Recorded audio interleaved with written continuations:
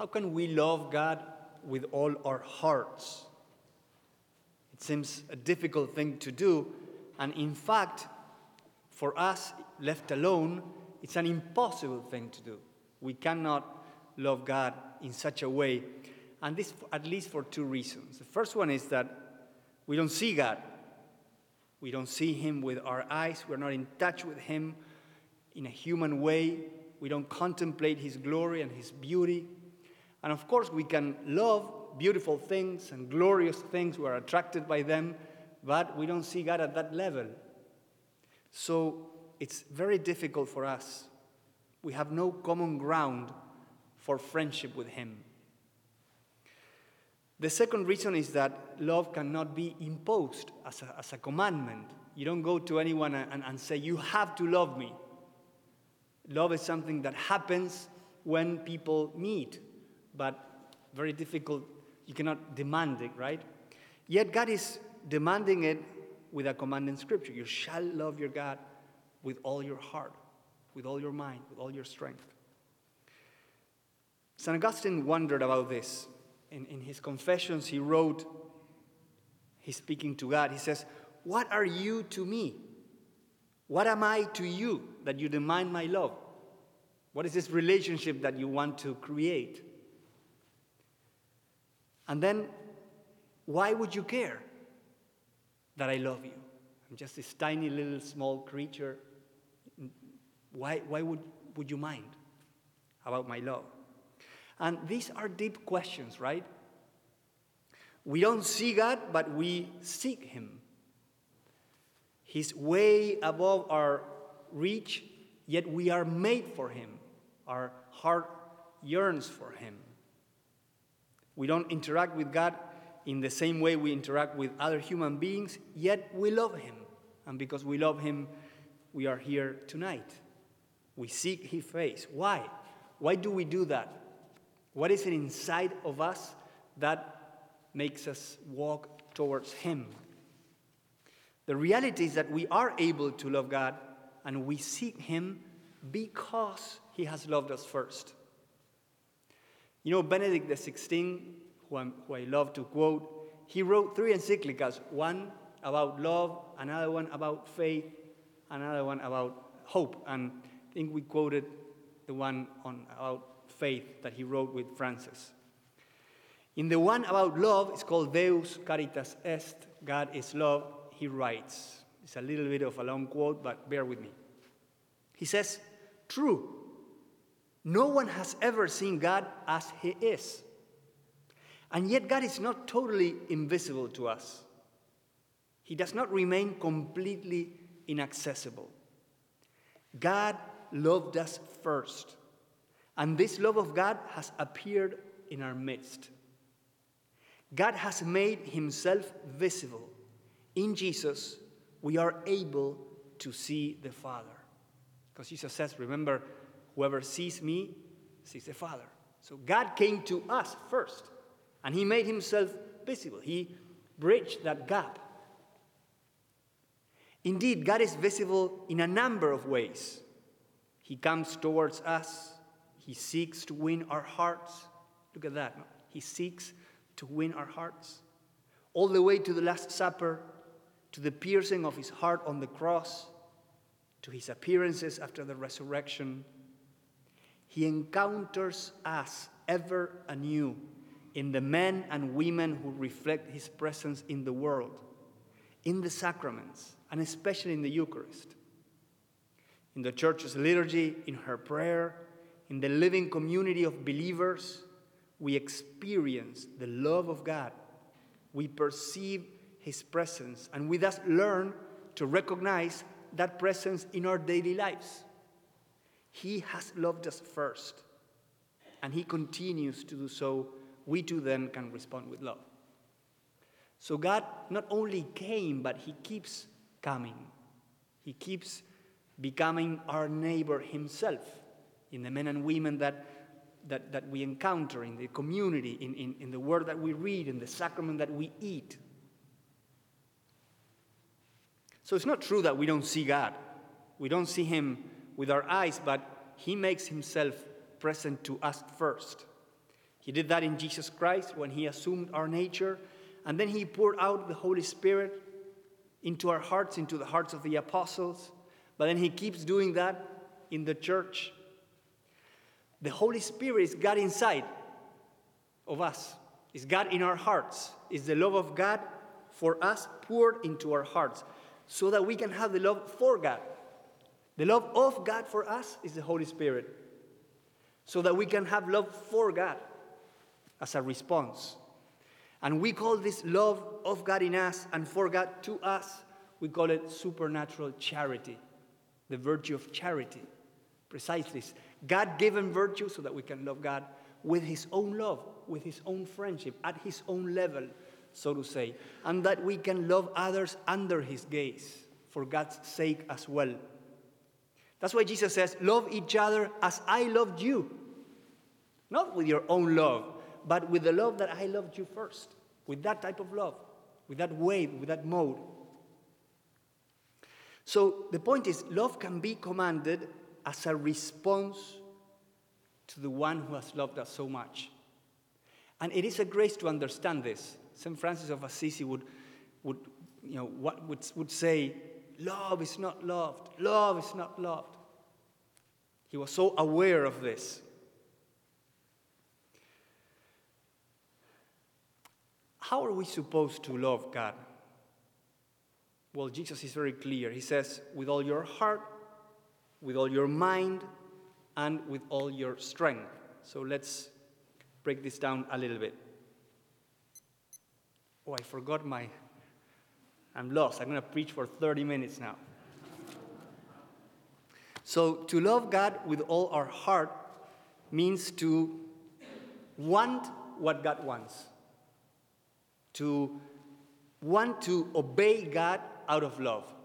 To want what he wants. Because the heart, for the Bible, is the place where we make decisions. It's the seed of our freedom, where our freedom is rooted. So to love him with your heart means to want to obey him out of love. So it's much more than a feeling. It's a much more stable and rooted thing. It's the deeper act of freedom when you decide to obey God, to bind yourself, your own will, to God's will because you trust him and because you love him. You want to serve him. You know, when you love someone, you want to serve that person. You want to see that person grow, and it's your joy to be of service, to help, because you love that person. And something similar happens with God. The more we love him, the more we want to serve him. Jesus says, whoever loves me will keep my word, will obey my word.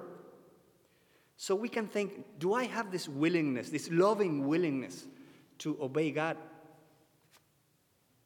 in my life, to keep his word?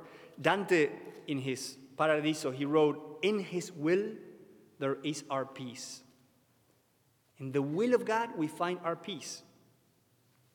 And if you don't find that willingness in you, ask for it. God loves to give that. Lord, give me your love so I can love you back. Enlarge my heart so I can want to obey you more. This is the secret of peace and joy, wanting to obey God. When you make this decision, I will obey God no matter what in my life. I will surrender to him. And then in the midst of any circumstances, you will enjoy peace. You already belong to him, so to say. And joy. It's a deep joy in obeying God, in knowing that we are called in this life to obey. We're not made to do our own thing. We're made to obey deep down. That's our deepest joy and our deepest freedom.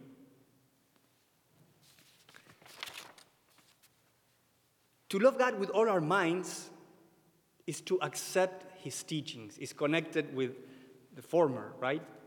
It implies this humble disposition to trust God and his church more than myself and more than the dominant culture around us. So it's to obey God intellectually, so to say, not only morally or with my life. To allow God to transform my mind. And as we know, the church's teaching covers a wide range of topics. from defending life from conception to natural death, her teachings about abortion and euthanasia, holding a biblical understanding of sexuality, family life, and matrimony as a faithful and fruitful covenant between a man and a woman before God, regarding racism as an intrinsic evil and any type of discrimination as well, encouraging us to have a heart for the poor, for the marginalized, the immigrants, the homeless. People are never just a problem. They're always first a gift. And then they might come with problems. But we, as Catholics, we receive everyone as a gift first. Taking care of creation and its natural resources, we came to realize that this planet is our common good. And as you know, some of these teachings are perceived as conservative, and some of them are perceived as progressive, but yet they're all biblical. They're all rooted in the Bible.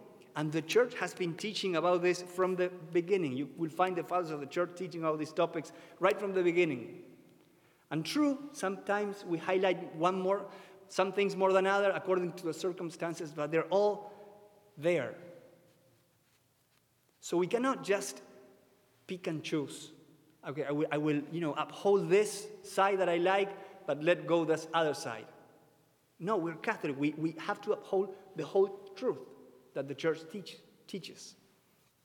And being docile to this and acknowledging that I might not have all the answers, that I might not understand everything, that God somehow put us in a body, the church, in a community, and He wants us to rely on each other and also to rely on those who have the gift from the Holy Spirit to teach.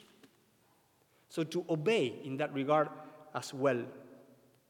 Sure, we might have more trouble to understand this or that, or a difficult passage in the Bible, and we have to struggle, and we have to read, and we have to ask, and we have to research, and we have to sleep with our questions until we come to a deeper understanding. But we trust that there's something that I might be missing. We are disciples. It's not, a religion a la carte, but we are disciples. We receive the whole thing, and we trust. To love God with all our minds. One sister of the Society of Mary, she wrote, before she was a Protestant, she became Catholic, and then she became a religious sister. And she wrote an email to me once, and she said, when I entered the church, I had to say, I believe everything that the Holy Catholic Church believes, teaches, and proclaims to be revealed by God. It's part of your creed, right? And I struggled with it because I didn't understand many things yet, and some things seemed unfair or outdated. Could I say this truthfully at Easter Vigil when I had all these questions? Finally, in prayer, I saw I could say, Jesus, I don't understand everything, but I trust that you know more than me. So in faith that you have called me here, I will say this, even though I can't understand yet. It's very important. In faith that you have called me here, that you have guided me to the Catholic Church, to her bosom, I can rely on that, and you will guide me step by step. And finally, to love God with all your strength means with all your energy, with all your time. It means to serve Him with your life. And we serve God with our ordinary duties as we perform them, under His loving gaze. We work, we study, we come and go, our daily things. But also we serve Him as we offer sometimes some extra time to volunteer, when we are doing something for the sake of others, when we are serving, when we are helping those in need, or working in the church, or in some apostolate. I'm serving God, and those things are both needed. We need to, of course, take care of our daily lives and our daily responsibilities, but to do something more helps us to keep in mind that we're not meant to be in the center, that we're called to serve God with our whole life. And it leads us into the second commandment, to love our neighbors as ourselves. In reality, it's only one love. We receive from God that love so that we can love him back and we can love others in the manner and in the way that God wants us to love them. It's the vertical and the horizontal love that has the same source. It comes from him and impacts our lives. The love of neighbor is a proof of authenticity, if you want, of our love for God. These two loves don't compete. They feed each other, our love for God and our love for neighbor. I have to finish. God comes to us first. He makes the first move in Jesus Christ. He loves us. He equips us to love him back with our heart, with our mind, with our strength, and to love the ones around us as ourselves. And he pushes us. He pushes our limits. He puts in our path people that we wouldn't love, maybe, naturally speaking. But we have to love in his name, in God's name. He pushes our ideas. He challenges us to go out of our own understanding. He pushes our busy lives so that we can serve others on top of all the things that we're doing. And he pushes our comfort zones, sending us to mission.